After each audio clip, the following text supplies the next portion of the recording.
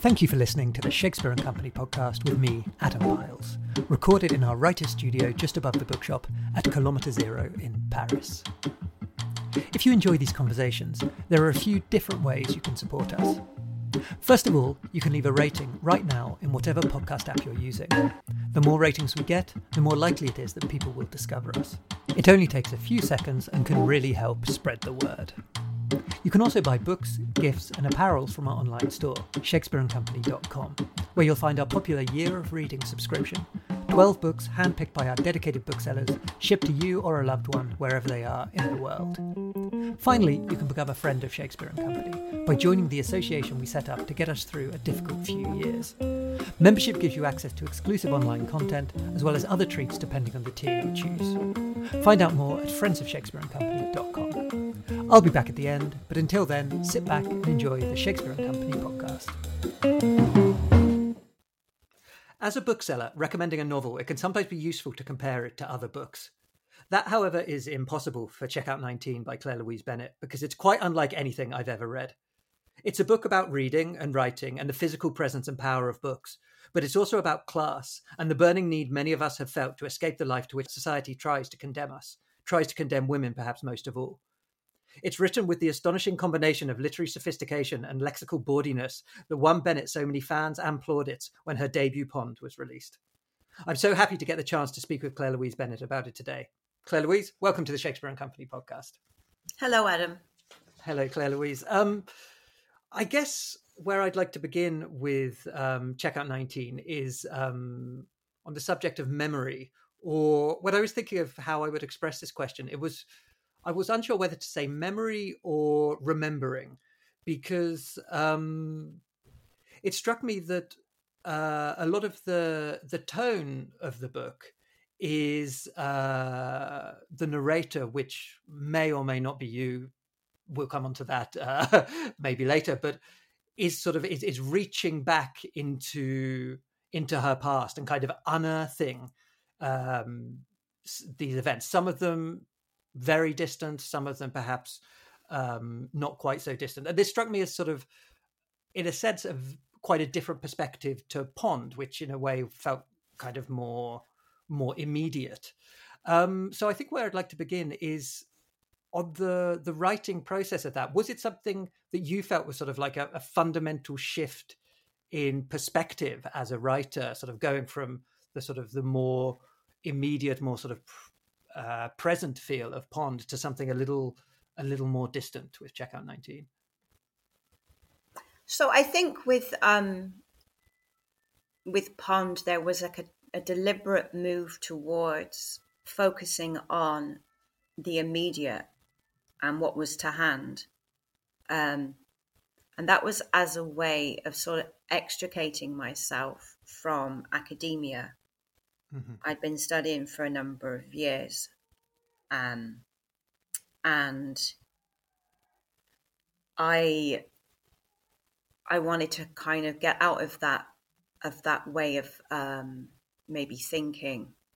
And so I stopped studying, but my brain was still very much functioning in that kind of very analytic, intellectual sort of way, which was hindering me creatively.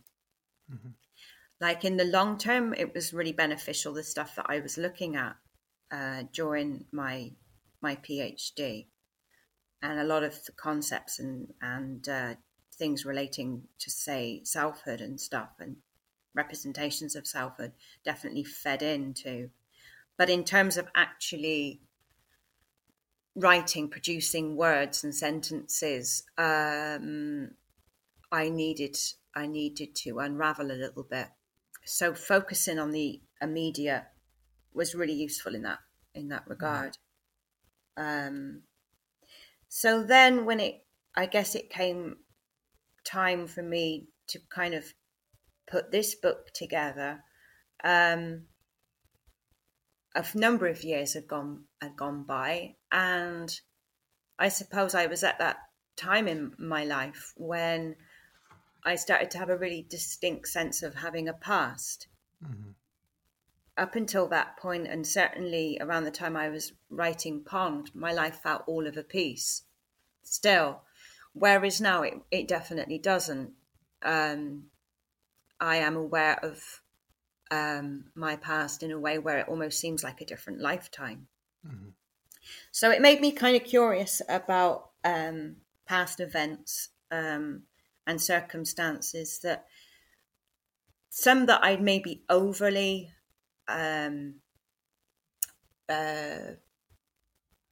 prioritized, and then other things that maybe I hadn't really acknowledged very, very much.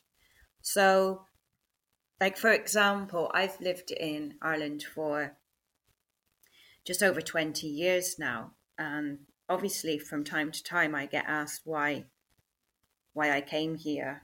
And I maybe guess answered that slightly either facetiously or evasively.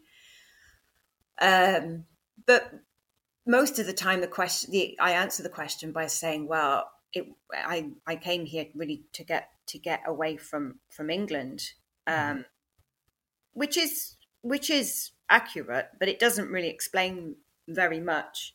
And I guess it took me a while to really, well, I didn't really think about it too much myself, because like I said, it's just in that way, isn't it, where you just carry on with living. You're just getting on with it then, and the repercussions of that decision. So it's only recently that I've reflected on it, and then I think to myself, well, really, I know why I left. It's because I didn't really have much available to me, really, in the UK, in England, in terms of what I might do with my life. I didn't see that I had very many options. That's what I'm saying, I suppose. At that point, I think just before I left the UK, I'd been working in a warehouse, WH Smith warehouse, actually, books. I was doing night shifts, and I preferred working in warehouses, to be honest, than office work, just because I guess you kind of move around a bit more. I really don't like sitting still for too long. So I suppose, yeah, things were kind of presenting themselves to me more fully than they had done for a while. I mean, I've got a very bad memory, actually. I've got a really bad memory.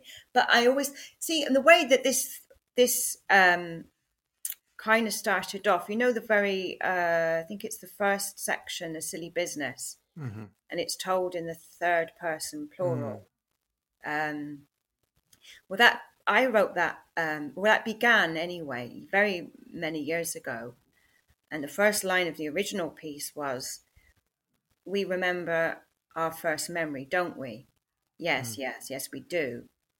But that's not the same thing as the first thing that happened, is it? No, it isn't. We don't remember what the first thing that happened is, do we? No, we don't."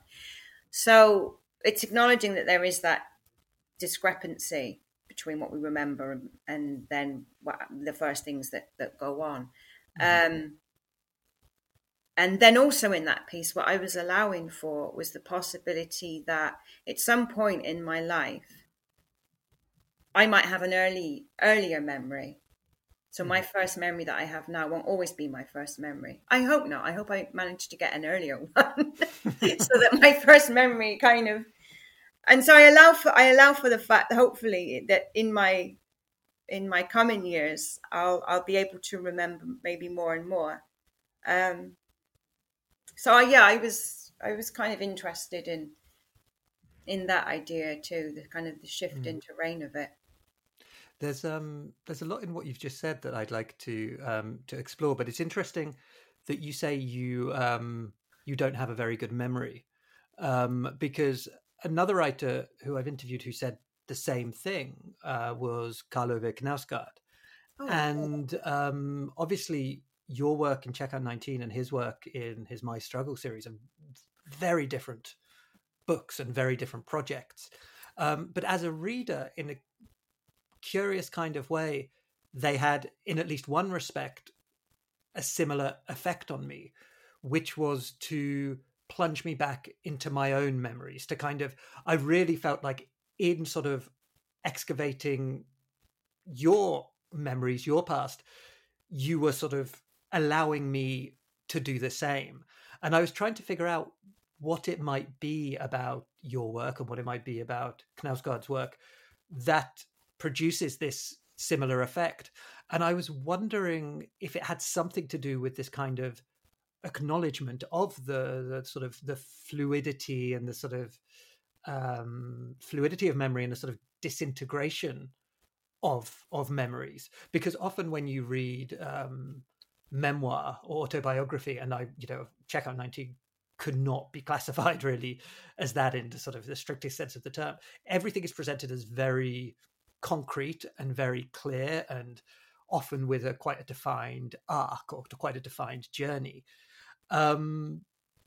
Whereas what we find in Checkout 19, I mean, there's a moment where you say, you're talking about your jacket on one of the chairs, and you say, sometimes I see a green jacket and sometimes it's a purple one. And I think there's something in that, I guess that kind of acknowledgement that produced this effect within me. And so what I'd like to know in that respect is, did you have to fight against that sort of expectation of solidity and coherence and fact while excavating these memories? Were you perhaps tempted to kind of concretize things whereas to you perhaps they weren't so concrete? That's really interesting. There's a few things to think about there. No, I knew I wasn't attempting to write something like a memoir for a range of reasons. I know you haven't directly asked me that, but we're in that area, so I'll address it. As you say, a memoir presents life in quite a particular kind of a way. It feels the way it's written about. It feels like there's an inevitability to how things went, in a sense, one thing leading to another, as if it couldn't have been any other way to a degree. And there is a kind of, almost like you say, a definitive take on the significance and meaning of certain events, which I can't take on because I don't feel that certainty.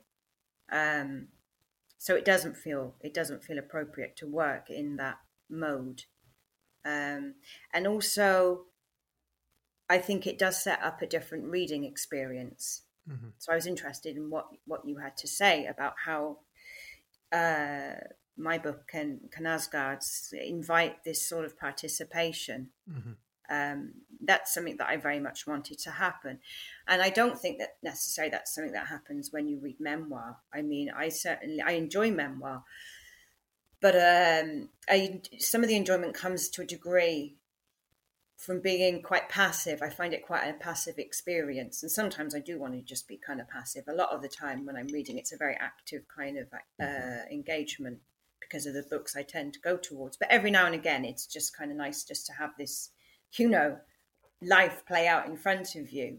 But it feels very contrived, weirdly enough, when I read a memoir like that. It doesn't feel quite convincing to me because I just haven't my experience of life hasn't been that way at all. I think one of the areas where it had this evocative effect most strongly for me was the sections when you're writing about school. And one thing that really stood out to me that set it apart from a lot of writing about school is that it didn't feel as if school was a time of infinite possibility to you. I think often in literature, possibly because a lot of literature comes from people who went to either private or public schools where sort of opportunity and everything is really stressed, or maybe from state schools, but very sort of middle class state schools where that sort of some of the, let's say, the rhetoric of opportunity was then realized in the future life. And one thing in Checkout 19 that really resonated with me was that sense of the, I don't know, almost not exactly the futility of the school experience, but almost like it was a joke being played on the kids. Like, the teachers had the, were going through the motions. They had the things they said about your work experience or your career plan, but they didn't really believe it for the kids they were teaching, and the kids didn't really believe it about themselves. And that struck me as something I don't think I've ever come across represented in a book before, and yet it was something that resonated enormously with me. Oh, well, that's really interesting too. Yeah, I mean, I didn't. So just to say,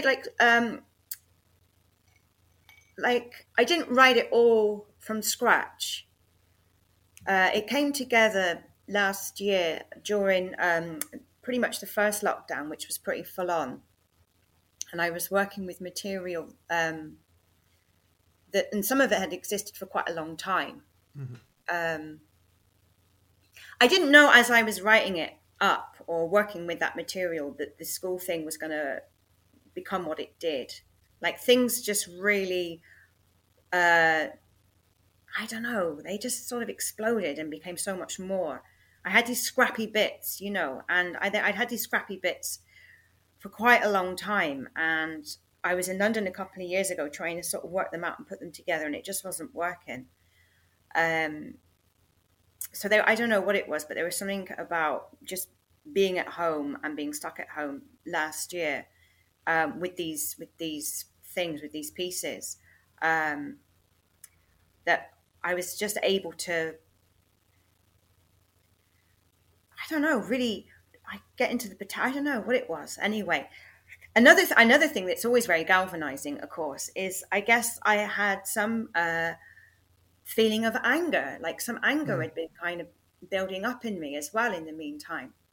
Like, I'd read that piece in The Guardian about working class students being bullied in universities, right? So we're talking about adults here, bullying other adults because of the way their voice sounds.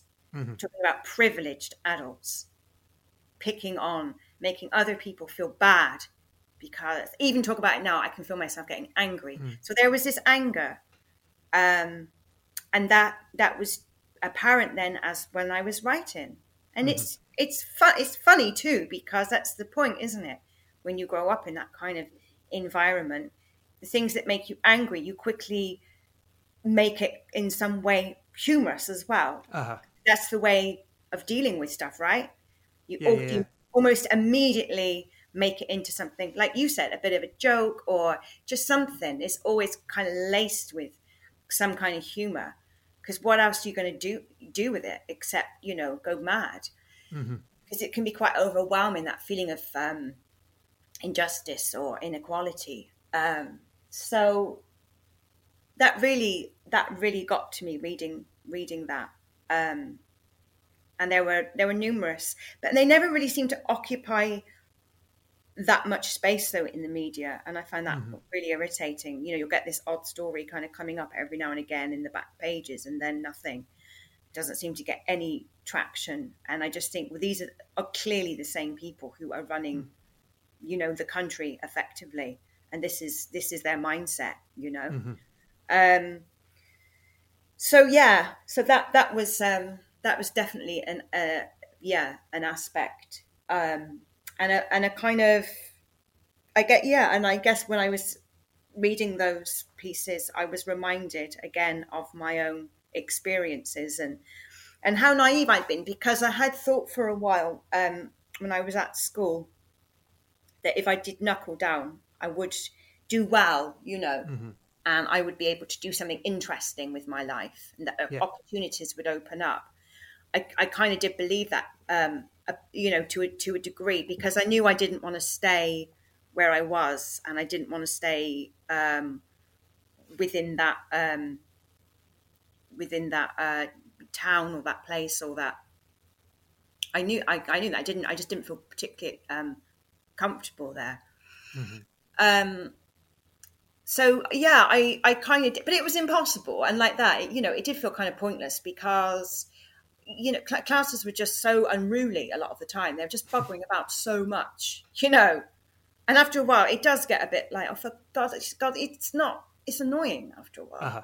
It's just not that much fucking fun, and you just think, well, I just would rather be on my own and than this, because this is kind of irritating. So I don't know whether my my tendency towards solitude sort of occurred then, mm-hmm. but I did like just doing projects on my own and stuff like mm-hmm. that. So then.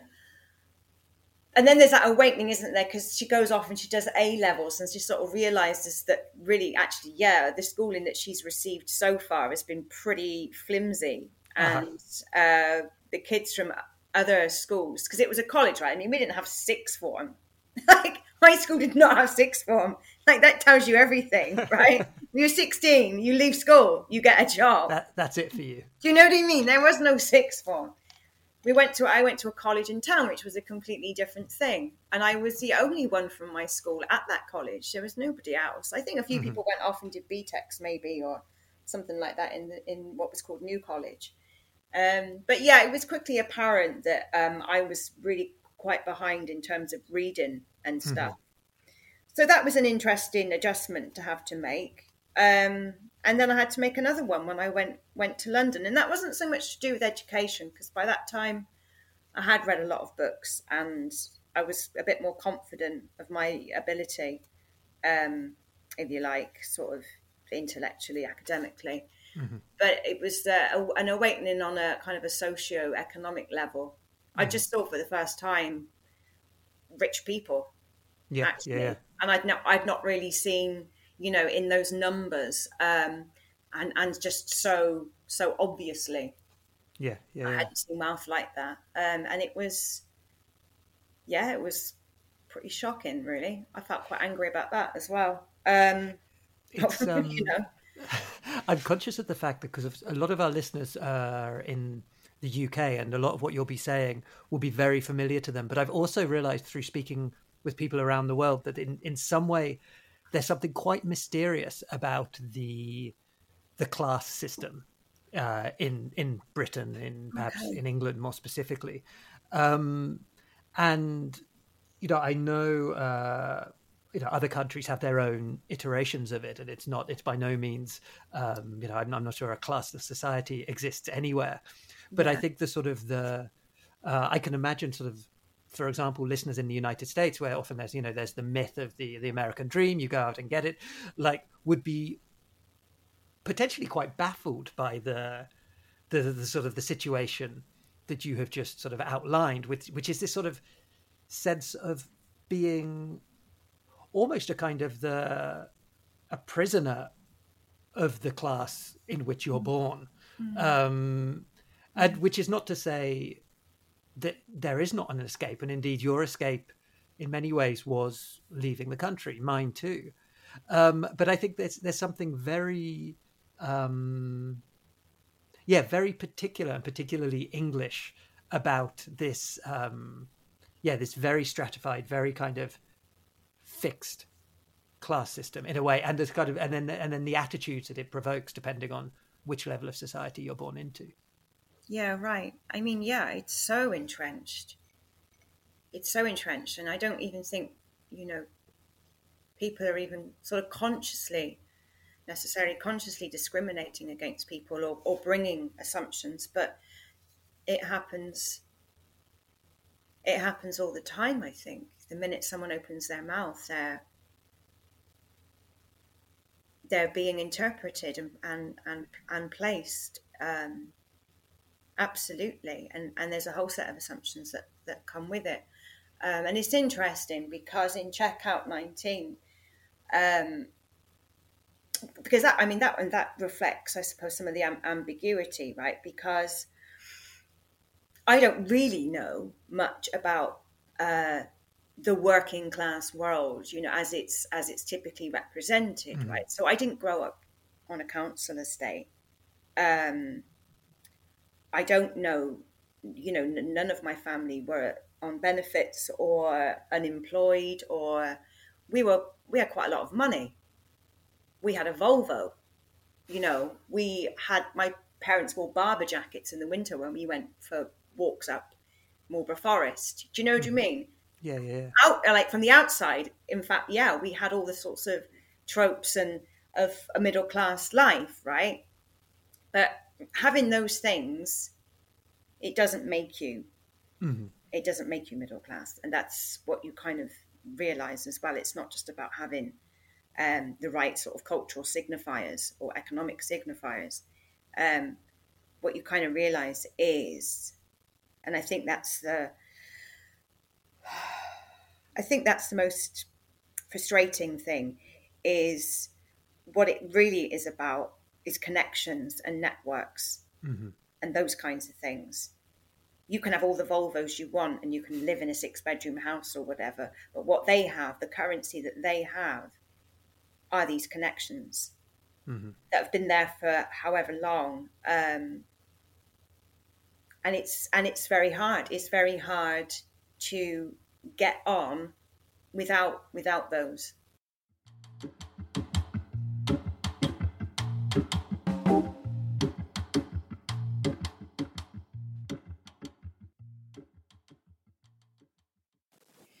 Wearing another girl's knickers wasn't something you just got on with. It sort of took over, like keeping a secret, and changed the texture of the day entirely. It was difficult to know what to do with them once you got home and could sprint upstairs to your bedroom immediately and open a drawer full of knickers and put on a spotless pair of your own. Some girls didn't want them back after, and other girls thought that if you didn't give them back it was because you wanted to keep them, and if you wanted to hang on to a pair of another girl's knickers, that meant you were scabby or peculiar. It was quite a complicated business. Added to which, I never really liked my mother knowing I'd worn another girl's knickers, and if I put them in the laundry basket, she'd notice them right away and want to know where they'd come from. My mother was very particular about where things came from, and didn't like it very much if something or other just turned up out of nowhere. "Where on earth have these come from?" she'd exclaim, holding up a pair of Garfield pattern pants, for example, eye level and at arm's length between the tips of her fingers. My mother didn't like other people's things getting in with our things, and I thought there must be a good reason why she didn't, so I became very conscious of our things and of other people's things, and I was constantly amazed at the way other people didn't seem to be conscious of their things at all. They were very slapdash with their things, I couldn't help but notice, whereas it had been instilled in me to be very careful with mine. This disparity between how things were treated did mean that other people's things, which were frequently chucked about any old how, had a completely different aura from those things that belonged to me. Their things seemed cheaper, more disposable, and my things seemed rarer and much more valuable, practically irreplaceable, and I was distractingly terrified of losing or ruining them. Having said that, I had a terrible habit of dapping things down, of taking things off and leaving them behind in the grass, for example. Easy come, easy go, as they say, as my father often said in the hallway as I went on up the stairs, with that soupçon of chipper sarcasm that typically permeates the many pithy observations of the proletariat. Easy come, easy go, eh? My alleged couldn't-care-less attitude made this self-starting man turgid with disapprobation, while his native substance lit up and rejoiced at how little importance I placed upon having this, that, or the other. A conflict simmered on and on in my father. On the one hand, he was rightly proud of the progress he'd made in his chosen trade, and of the top-drawer material comforts he was able to consistently provide his family with because of it. Yet, on the other hand, he also felt like a bit of a mug for going along with it all, working and buying and working and buying, working harder and buying better. It was all a big game, after all, wasn't it? He could see that. And it wasn't a game he was destined to come out on top of. He knew that, and the conflict roiled away in him on and on. It sometimes happened, of course, that somebody might have something even nicer than something of mine.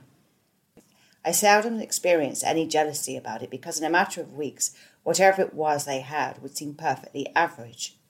Whereas where my things were concerned, the more time that passed, the more precious they became. My mother, I began to realise, did in fact have an eye for the finer things in life and made it her business to choose exceptionally nice things for us all. I wouldn't say she was at all materialistic or avaricious, yet having nice things was important to her. Possibly because when my parents got married and I was born, the two events happening in quick succession, they didn't have any things, nothing at all. And as far as I know, nobody gave them anything. Nothing they wanted in any case. They started absolutely from scratch. And so naturally it became important to have things. It helps make unexpected circumstances seem planned and even desirable. Things hold life in place. Like pebbles on a blanket at the beach, they stop it from drifting away or flying up in your face. Having nice things makes you feel like you're doing a good job and shuts everybody else up. There's nothing anybody can say to you so long as you have nice things all around you. They can't touch you. And as time went on, there were more and more nice things, lovely things. A white cotton jacket with striped lapels and big square pockets, and come September a smart navy coat with 2 rows of small buttons and a rounded velvet collar. Party dresses with smooth sashes, and oxblood loafers and argyle socks, and a rosebud pitcher and bowl and croissants on Sundays, and banana shampoo, and maidenhair ferns and holidays in the Canary Islands, and gold-plated bathroom taps, and pavlova, and 501s, and flower fairies and wayfarers and feast ice creams, and Slazenger tennis rackets, and made-to-measure Roman blinds, and Betty Boop sweatshirts and Barber jackets and pineapple leggings, and Wedgwood china, and stag mahogany, and Laura Ashley wallpaper, and Valley racers, and Bally shoes, and Clinique, and Volvo, and Thornton's Easter eggs, and Chez Fred fish and chips. I had the same bed cover as Helena Bonham Carter. I couldn't believe my eyes when I saw the photograph in the Sunday Times magazine. She was sat on her bed with her immense hair all loose, and the rosebud cover on her duvet was exactly the same as the rosebud cover on the duvet that I was at that very moment sitting on myself. I would have liked to have torn the page out and slipped it into my rosebud pillowcase that was exactly the same as her rosebud pillowcase. It was intoxicating to look at a photograph of Helena Bonham Carter sitting on a bed that looked just like mine. It encouraged me to feel there wasn't a great deal of difference between us. As I gazed at her romantic mass of twinkling curls, I could feel my own sullen slew of rat's tails augmenting magnificently. Next to my bedroom was the bathroom, and one day not long before I left home to go to university in London, a duck appeared on the bathroom wall just above the toilet cistern. I couldn't believe my eyes. Where had it come from? My mother had painted it. "What do you think?" she said. "Does it look daft?" It came all of a sudden, all at once, and brought with it a terrible wind. Soon after it arrived, all the nice things my parents had worked so hard to gather and had arranged so beautifully were blown right off the life they'd held so firmly in place, were wrapped up in newspaper and put into separate boxes. And some of those boxes went who knows where, and some of them ended up in my father's mother's loft, and nobody can remember what's inside any of them. All this time later I find myself holding on to certain things I don't even like that much, for no other reason than that I have had them for so long. A somewhat tautological reason. On it goes. There's a couple of books that have come out recently by young women writers in the UK. 3 Rooms by Jo Hamyas, is it? Mm-hmm. And Anna Glendinning, An Experiment in Leisure. And they're both absolutely brilliant books that sort of detail how, I think both of them about women, young women who have graduated from Cambridge. And like that, they don't have, it's not a pathway to anything. because I think maybe one of them got there on a scholarship or something like that. So actually, after they graduate, one is renting a sofa in a flat.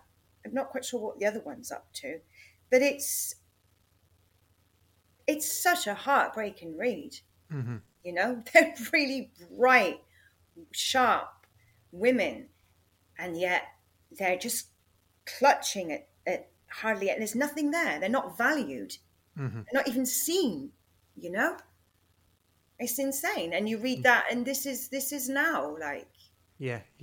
And I think actually, when I was at university, it was probably better in many ways, because at least I was able to go to university. Mm-hmm. That time you didn't have to pay fees. You had to pay your maintenance grant. You know, you got Poxy. My maintenance grant was Poxy, but anyway, the point was, after I graduated, I went back to my hometown, and it was actually pretty much as though I hadn't done the degree. I may as well not have done it. Didn't lead to anything. Had no value whatsoever. You know, I mean, and I'm the only person in my family who has a degree. No one's bothered since. No one went before, and no one's been since, because it doesn't have any value. Without the connections. It doesn't. Yeah. It's a waste of time. It's really interesting. I think that the way you said that, sort of, you would not describe yourself as working class in the way that working class is typically presented, which I think is a sort of a particular bugbear of mine. Is the sort of, it's almost like the authorized vision of the working class. So it's which again is authorized by the middle class and upper class gatekeepers that often operate in certain sectors of, for example, the publishing industry. And so we have this sense of like, if you're not from Birmingham or further north, if you're not part of a mining community, if your family is not beset by social problems and doesn't live in a council house, then you don't tick the boxes of being a sort of the acceptable face of the working class to the to the people who decide which books are going to get published and which books are going to get out there. So one of the things I found so particularly refreshing about Checkout 19 was that it was sort of a presentation of, again, what in my family we used to jokingly call the kind of the upper working class. This kind of, it's with a certain dry. I thought that was a real term for a while, actually. With a kind of dry irony, but like it's that sense of the sort of the, as you say, the sort of the working class come from families who don't have university education, who maybe left school at 16, got jobs or apprenticeships, and then their kids have been brought up with this idea of aspiration, getting on in life. They do all the things they're told they're supposed to do, that they tick all the boxes they're supposed to tick, and yet, as you say, then you end up back in the hometown without the the fabled doors opening for you as you had been kind of promised by the life as it was set out for you. Yeah, and I another aspect of that as well is that then I think there is maybe that expectation, if you are a writer from a working class background, you are going to write about working class life, and in a very realist sort of way, this sort of gritty kind of realism and stuff, which I don't write like that. But there is, I think, very much an assumption that that's what a working class writer kind of does, and that's their world, and somehow they can't extend beyond that or something. I don't know, and that's why I found a writer like Anne Quinn, the 1960s writer Anne Quinn, just so powerful and interesting and inspiring. She was from a working class background. She's brought up by her mum. I don't know what her dad was up to. I think he was sort of maybe around off and on. She was born in Brighton, but always had just a sense of life as being something really quite like almost sort of, what's the word, cosmic or something. Mm-hmm. Like she wanted a different scale of existence, and I remember that feeling, and it's probably something a lot of us feel when we're younger, and then it all gets kind of narrowed down, sort of quite kind of quickly, and then you think, oh wow, okay, and then it's that phrase, isn't it, keeps coming up: when you're going to get on with it. When am I going to get on with what? Get on with it. Oh, all right, God. So it all gets kind of whittled down to this very sort of narrow life path very, very quickly. And she wasn't up for that. I know I wasn't up for that at all. And it is that kind of desire to, I suppose, want to kind of remain, I don't know, open and in touch with everything, and like possibility and energy and whatever it is, just that, I don't know.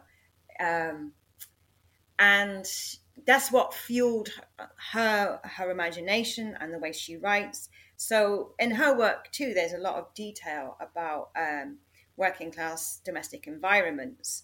Great kind of quite strange, very sort of, what would you call them? Just very unusual descriptions, I suppose. And then which led her to being compared not very in a not very kind of flattering way to the nouveau roman writers. I mean, at the time she was kind of seen as just being imitative of that particular genre, which was mean, and again reveals a sort of a class sort of blind spot in a way, that they couldn't, critics at the time couldn't really see that she was coming from, her writing, the way that she wrote was coming from an authentic place. This fascination with what objects are and what they stand for. There's that duality, I think, in her work. It's got that phenomenological kind of dimension to it. Yeah. But at the same time, she knows those sort of cliche kind of working class sort of, the B&Bs and the bars, and there's just the stuff they always have. Anyway, I'm rambling a bit. But yeah, so I just love that but then she goes beyond that. And I'm not quite sure how she does it, actually. Yeah. I think it's very telling that it's only really in the last few years that sort of she's getting anything like the recognition that her talent deserved. Like it's only, and that again, only because of the sort of the dedication and the kind of persistence of a few people and a few, one or two publishing houses. Like it's almost like, you said the critics at the time didn't know what to do with her, and they had that very kind of patronizing sort of, it's sort of sub nouveau roman kind of approach, which I think underlined their inability to to recognize the originality and the authenticity of what she was doing. That, as you say, it comes from a sort of it comes from a very natural place in her, but that the sort of the radars of the kind of critical establishment weren't tuned into in some way. But in fact, one thing that you do throughout Checkout 19 is sort of bring in books and bring in writers. Like I said in the introduction, that it was in many ways a book about books, and that's sort of that's the reading of books and the writing of books, and we'll come on to the writing in a bit. But it's quite fun, actually, the range of authors that you sort of that you draw in, and that you I guess show your connection to, or show how they've kind of shaped you. One of the ones that struck me particularly, and I think this in a way very much places us in a sort of a similar sort of generational spot, is the studying of A Room with a View for A level, and the episode where you sort of get so sort of at first don't know what to make of this book, and then get so sort of caught up in it that with a few friends you book a kind of a trip to Florence to try and sort of channel the the forces that are present in this book. But it's I think it also stood out to me because in a way it's sort of unlike someone like Quinn. This is maybe a book one might not expect somebody writing from the particular kind of class position that you have been to necessarily connect to, and yet there was something really powerful and really universal in certain elements of the book that sort of threaded their way into your mind and into your personality. Well, I think there can be a kind of a tendency, maybe as a working class person, to have sort of quite romantic ideas about literature anyway.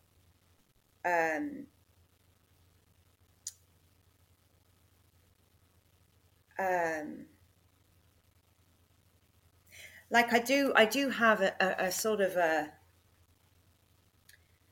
there's a deep sort of contradiction in me in many ways, because I can't stand systems of privilege and so on, but I really enjoy quite a good costume drama at the same time. You know what I mean? No, I won't watch what's that royal one? What's it called? The Crown. No, I won't watch that. That's just horseshit. But I do like, and I love the clothes, and I love a Merchant Ivory film. And then I get really annoyed afterwards, and I just think, oh God, and I'm disgusted with myself as well. But it is that kind of, it has that romantic idea, and even writing and being a writer is sort of fulfilling something that seems just very romantic in a way. Mm-hmm. And it is. I can't pretend that I'm really changing the world. I think there is something sort of intrinsically romantic about it. But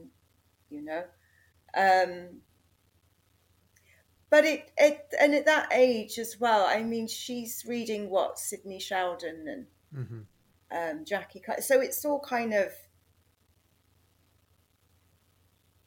I just don't think that at that stage, class discrepancies and discriminations were obviously forefront in her mind.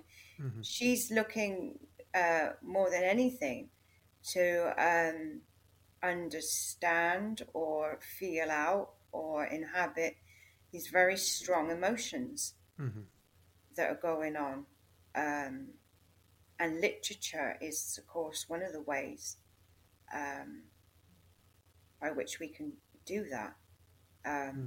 So that's just something that Forster just achieved so well with that particular book. So I mean, it's so beautiful, really, and very funny. It is. I've reread it recently. It's actually very funny as well. And again, it hints at this different scale of living. It's beauty and love and courage all capitalized. It's always so exciting and thrilling, isn't it, when you read a book and you see those. Well, now it just looks kind of cranky and weird, but years ago it just it was like this absolute kind of the Platonic idea of these qualities or forces. So yeah, she's very much taken up with this idea then of taking herself out of Wiltshire, Swindon, Wiltshire, and going to Florence. And then of course they meet a guy from just down the road. Yeah. But I think there's one thing I mean, obviously, Room with a View and Checkout 19 are very, very vastly different books. And yet, I think there's one thing that they have in common is, and this connects to what you were just saying, is kind of sincerity, I think. Like when you read Forster now, and particularly, I think, Room with a View, there's something, I think, very, very charming about the seriousness and the sincerity with which he approaches life and approaches thought and approaches certain concepts. And that struck me also with Checkout 19. Like there was sort of it felt like, not that it's a particularly sort of revealing book, but there's still, it felt like it was coming from a place of sort of utter sincerity, which I think is quite a difficult thing to sustain, actually.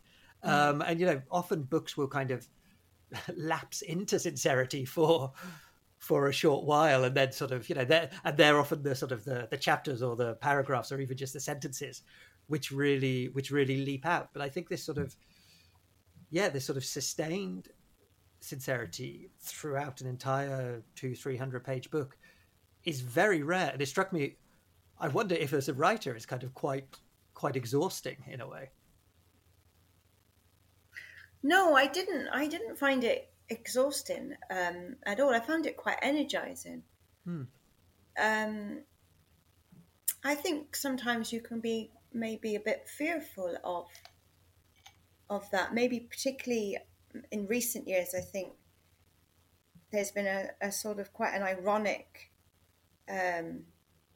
stance, perhaps, and maybe a kind of not a fear, but maybe I don't know, sort of a reluctance maybe to come across as sincere. I don't know, even the word, it seems so, in a way, gauche or something. I don't know, weirdly. But I think what was going on with it, I just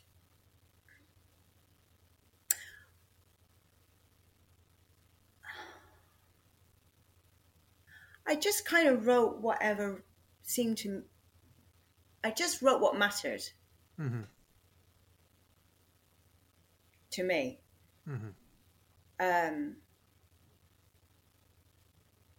And that was kind of a bit of a revelation. So in that sense, it was quite energizing and quite and feeling, experiencing that that willingness and that openness to do that was really quite exciting in some ways. So I went with it, and things were kind of coming up and things were coming into it, and I didn't have a plan for it or anything like that, and I didn't really know why I was writing the certain things I was writing. I didn't know what the function was of them, or whether they related to some another piece of it or anything like that. I wasn't really that worried particularly about that kind of thing, because I kind of trust that maybe there's a reason why something will come up, and it will come, it will just become apparent to me when I'm a good bit into it.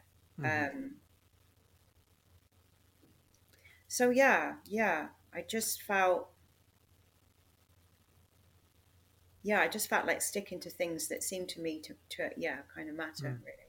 I think that idea of sort of things coming together is really apparent in the book. Like it's odd because it's sort of in certain ways it feels like quite a sort of a disparate collection of memories or events or thoughts, and yet as you make your way through the book, you do feel it kind of hanging together. And yet, I've read it 3 times now, and like the thing, I still can't quite identify what that thing is. It's almost like it's not one thing, but a kind of a series of sort of interdependencies between the different episodes and the different. I don't like the word themes, but whether it be sort of class or writing or womanhood or things like that, that sort of they work in sort of equilibrium with each other. It's not sort of like each section has one particular thread which all get tied together at the end, but there's something, there's this kind of this sort of overall equilibrium at work. Yeah, I mean, so with that, I think I kind of create a sort of a maybe connective tissue or something on a very intricate kind of level. I love when I've pretty much got all the pieces sort of together and I know what's going to be there. And then I need to kind of, just work out how they're going to kind of sit with each other. That's the part. Then it's almost sort of like sculpting or something. That's the part I really, really enjoy.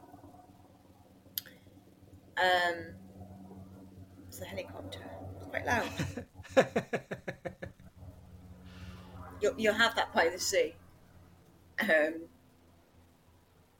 And I mean, one of the things that I really love then is I feel like I kind of go into it with a little kind of toolkit, and it is like engineering or something, and there'll be real kind of small motifs or just sort of qualities or that I can kind of really bring out and create kind of links with or riff on or echoes or like the idea of hot and cold, that hot and cold kind of run throughout it and references to it in various different ways.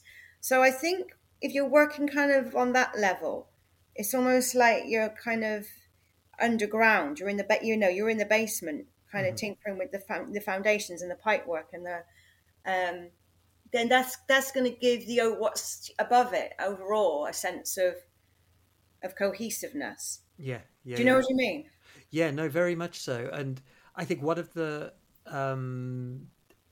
areas where that kind of comes across, I guess, in the most kind of one of the most satisfying ways, perhaps because the section itself feels, to begin with, so utterly unlike other sections in the book, is now you're going to have to let us know the pronunciation of this because there's been some debate about whether it's Tarquin Superbus or Tarquin Superbus. What Superbus.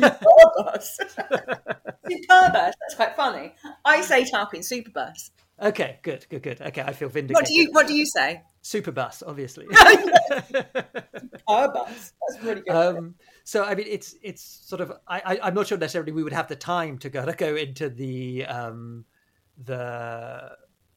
full explanation of this section. But I would just recommend that our listeners go ahead and read it. But this is essentially as a writer, you're revisiting a story that was written many years previously, and without giving too much away, let's say without any direct access to the original story.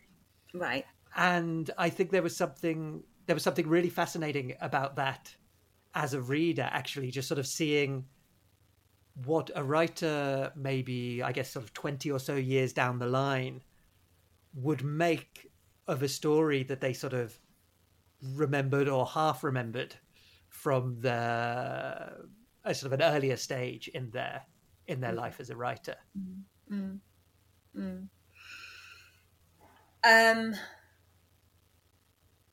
Yeah, that was funny, that section, because I had envisaged that maybe being maybe a couple of paragraphs long or something. Again, I wasn't really sure what I was doing when I embarked upon that particular piece. That did just start with many years ago I wrote a story about a kind of an aristocratic. He's not aristocratic, I don't think. Not, he might have notions towards that, but anyway, he's a very wealthy man. And then, I don't know. It was only supposed to be a couple couple of paragraphs anyway. Or that's what I thought. I I don't know what I'm writing about this. This isn't going to really get me anywhere. And then, yeah, it just kind of, it just came, yeah. Well, then, yeah, this idea of come to life. I was sort of playing with that idea in a way, and that idea of like, well, how do you write in that vein? You know what I mean? So here is a character. You know, people will know from my first book and from previous interviews that I'm not a character or plot-oriented sort of writer. So this is a kind of a rare thing, actually. And it's not surprising that I do look back on it and think, God, once upon a time I did write, or begin to write at least a story that had a character with a name, a very positive name. But it is actually the name of, I think he was the last Roman emperor. There was actually a Tarquin Superbus. And I had completely forgotten that. But after, not that long ago, I thought about it. And I thought, where did you get Tarquin Superbus from? That is so weird. Is that a name? Like, is Superbus a name? And I Googled it and it comes up. And I was like, well, how did that come into my brain then? And that's another bizarre mystery of like how things get into our brain and how they come out again.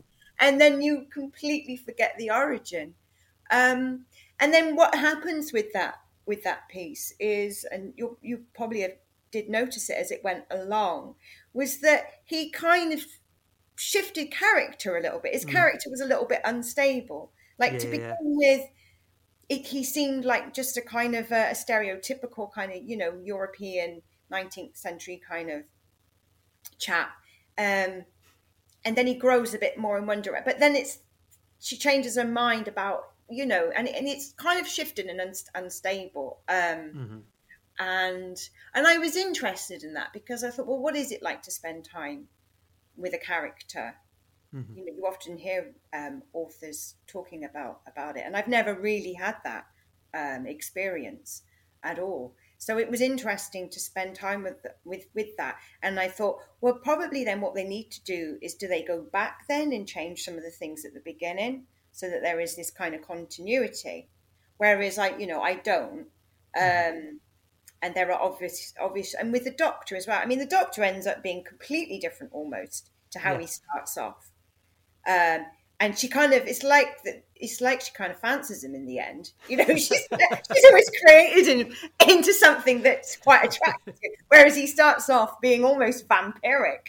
He's like 300 years old and white. And then the next, towards the end, it's only in a matter of pages, he becomes like, he's got this really lovely suit on and he smells really fragrant. And in my mind, actually, at this stage, I didn't put it in the book, but at my mind at this stage, he looked a bit like the guy out of the Grand Belitzer. I can't remember the name of the guy, the actor. But that's how so he'd gone from like Nosferatu to like this, gorgeous 60-year-old Italian kind of guy. And it's amazing. And I just think through the process of writing, all that transformation was going on. So I think that's probably why it'd be absolutely useless to write a conventional novel, because it'd just be changing the whole time in my head. And then maybe you put your finger on something. I was going to say, maybe you put your finger on something about why sort of a lot of books seem to be kind of populated with kind of unnaturally beautiful characters. It's because, you said about writers spending time with their characters. It's like, you start off as Nosferatu. It's kind of, I don't want to spend time with this guy. Maybe, Let's a 60-year-old Italian dandy. Maybe. And then I ended up, and then he goes off, doesn't she? And she's like, "Oh, adieu, Doctor, adieu. I could have listened to you all night long." I got a crush on my own creation at this stage. It's like, it's pretty far up. And then, of course, in that story as well, the original story, there was no female character. And then in the retelling of it, one creeps in. But first of all, I think she's referred to as a housekeeper, and then a maid, and then it's all the same person. But, it's just, there's another thing there. You know what I mean? And it's not defined or particularly designated yet. And then as it goes on, she acquires a name all of a sudden. She's Rosalia. And I was very interested in that too, because then I thought, well, should I have gone back and changed all the, vague kind of references to it and made them more. But I didn't, because I was interested in showing, I suppose, how a story develops in the imagination, and how it grows and shifts, and so I wanted to keep that in, really. Yeah. And I think that brings us on to I think probably the last thing we're going to really have time to talk about, but is the sort of the I look, a lot of times during this conversation I've mentioned things that really chimed with me, that really resonated, that I could very much identify with. But of course, there's one strain of the book which, for relatively obvious reasons, was sort of quite alien to me. Was that sort of the experience of womanhood, and the experience of being a teenage girl, the experience of becoming a woman, of being a woman who writes as well, and the kind of reaction that sometimes provokes in certain men, particularly men with whom you may be in a relationship with, for example. And coming back to sort of the first moment where I remember coming in and having read the book and talking about it with a few of my colleagues who had also read it, and all of them just happened to be women. And one of the things that they all immediately identified was the frankness and the accuracy with which you talk about having your period at school, and the sort of the description, particularly of the kind of the period blood and the color of it, and how I can't remember the exact quote, but how like the color was so perfect that you wanted to take it into a makeup counter and ask for this particular shade. And it was fascinating to me to see. I read that as a sort of an interested and entertained man, like male reader, and it was really interesting for me to hear from my colleagues how those sections felt so refreshing and so sort of so sort of new. I get to have this kind of, not so much the frankness, I guess, but the kind of the accuracy and the sort of the idiosyncrasy with which these experiences were represented. Mm-hmm. Well, I'm very pleased to hear that. I think what was going on there. I realised I didn't ask you a question, so my question could be, what was going on there? No, you didn't. You said some nice things to me. Well, what was going on there? Well, I was thinking about the fact that I won't go on having periods like forever, obviously, and I quite like them for some reason. I don't know. I do quite like them. And what happened was, I think, for years and years, I used tampons, and then I didn't want to use them anymore. And that was quite funny, because I thought, when did I ever really decide to use tampons? I can't really remember. Like, you just sort of did it, and that was that. And I guess I got curious then, because it seems like such an important decision, such an intimate decision in a way, about how you're treating your body, and what you're putting into your body, and how you're thinking about what's happening with your body, like month after month, year after year. And it's like trying to minimize this occurrence and make it invisible. And I wanted the visibility of it in a way. Mm-hmm. I wanted to experience it. I wanted it to be more apparent that I was having my period, And there's just always this thing. And I remember, I'm sure many people of our age remember, those adverts for like Bodyform and stuff. Mm-hmm. And, like this idea that your life doesn't have to stop, and you can carry on like playing frisbee and riding horses. But maybe you just don't want to. Do you know what I mean? Like, maybe you just don't flip and feel like it. And there's just this thing of everything carrying on as normal, and it not being anything. Like, it didn't have to register in any way or change. And actually, that's a real shame, because your menstrual cycle is really, really interesting. Mm-hmm. And if you kind of tune into it, it can be really helpful to tune into it big time. Mm-hmm. If you're pretending it's not there, and if you think it's going to disappear just by putting a tampon in, like, that's just dumb. That's just not how it works. So, it's all going to still go on, all the hormones, all the rest of it. That's not going to stop just because you can't see the blood anymore. It's a very weird way of treating it and thinking about it. So yeah, I guess once it started to become sort of more visible and I started to kind of like get into it and be like, oh wow, I bled a lot these last few hours, or oh, I haven't really bled that much, what's going on, or whatever it might be, or look at the color and the color's changing and all kinds of stuff. It's just, you just think, God, this is a really important part of our experience. And so, yeah, I don't go in, I didn't want to make a big thing out of it or anything particularly. But I do remember leaking at school.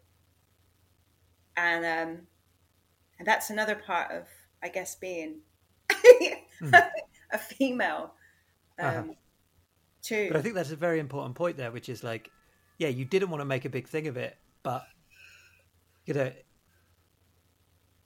just it sort of, you needed to, or you wanted to represent it nonetheless. And I think that's a sort of something which feels very sort of indicative of Checkout 19 generally. Actually, it's like and there are certain sort of incidents which let's say other writers might make a bigger deal of in the context of the book, but I think there's something very in a way, maybe it comes back to this sincerity again, and this kind of honesty that this is sort of things are often sort of presented. They're not necessarily sort of centralized in a narrative, but they're given voice to in a way that, in a sort of, I guess, at a degree which is kind of uncommon. It's almost like you're given two choices, which is the kind of, I guess, the body form choice, which is not to talk about it at all,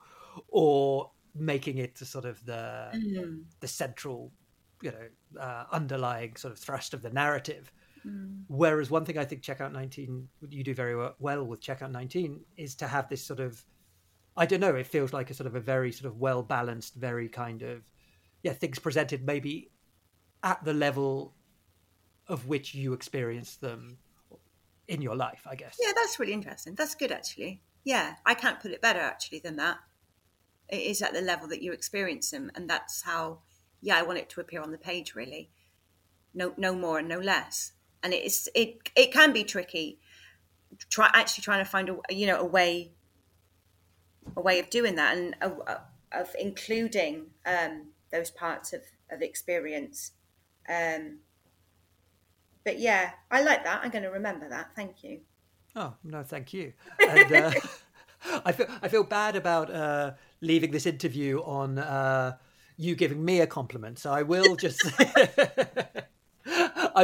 that if it hasn't come across, I'm sure it has to our listeners, but just what a remarkable achievement I think Checkout 19 is. I think it's, as I said in the introduction, quite unlike anything I've ever read before, and I would I'd press it on all of our listeners to get hold of a copy, which luckily they can do from the Shakespeare and Company online shop, in store obviously, or in your neighborhood independent bookstore, wherever that may be.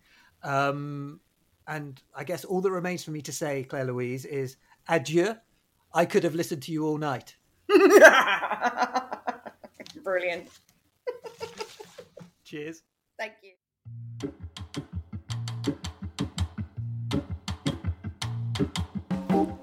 Thanks for listening to the Shakespeare and Company podcast with me, Adam Biles. Since you've made it this far, I hope that means you've enjoyed what you've heard and will consider rating us in whatever app you're using. The theme music is Mr. Ginger by the incredible jazz musician Alex Fryman, taken from his album Play It Gentle. I'll be back next week. Until then, take care, happy reading, and thanks again for listening.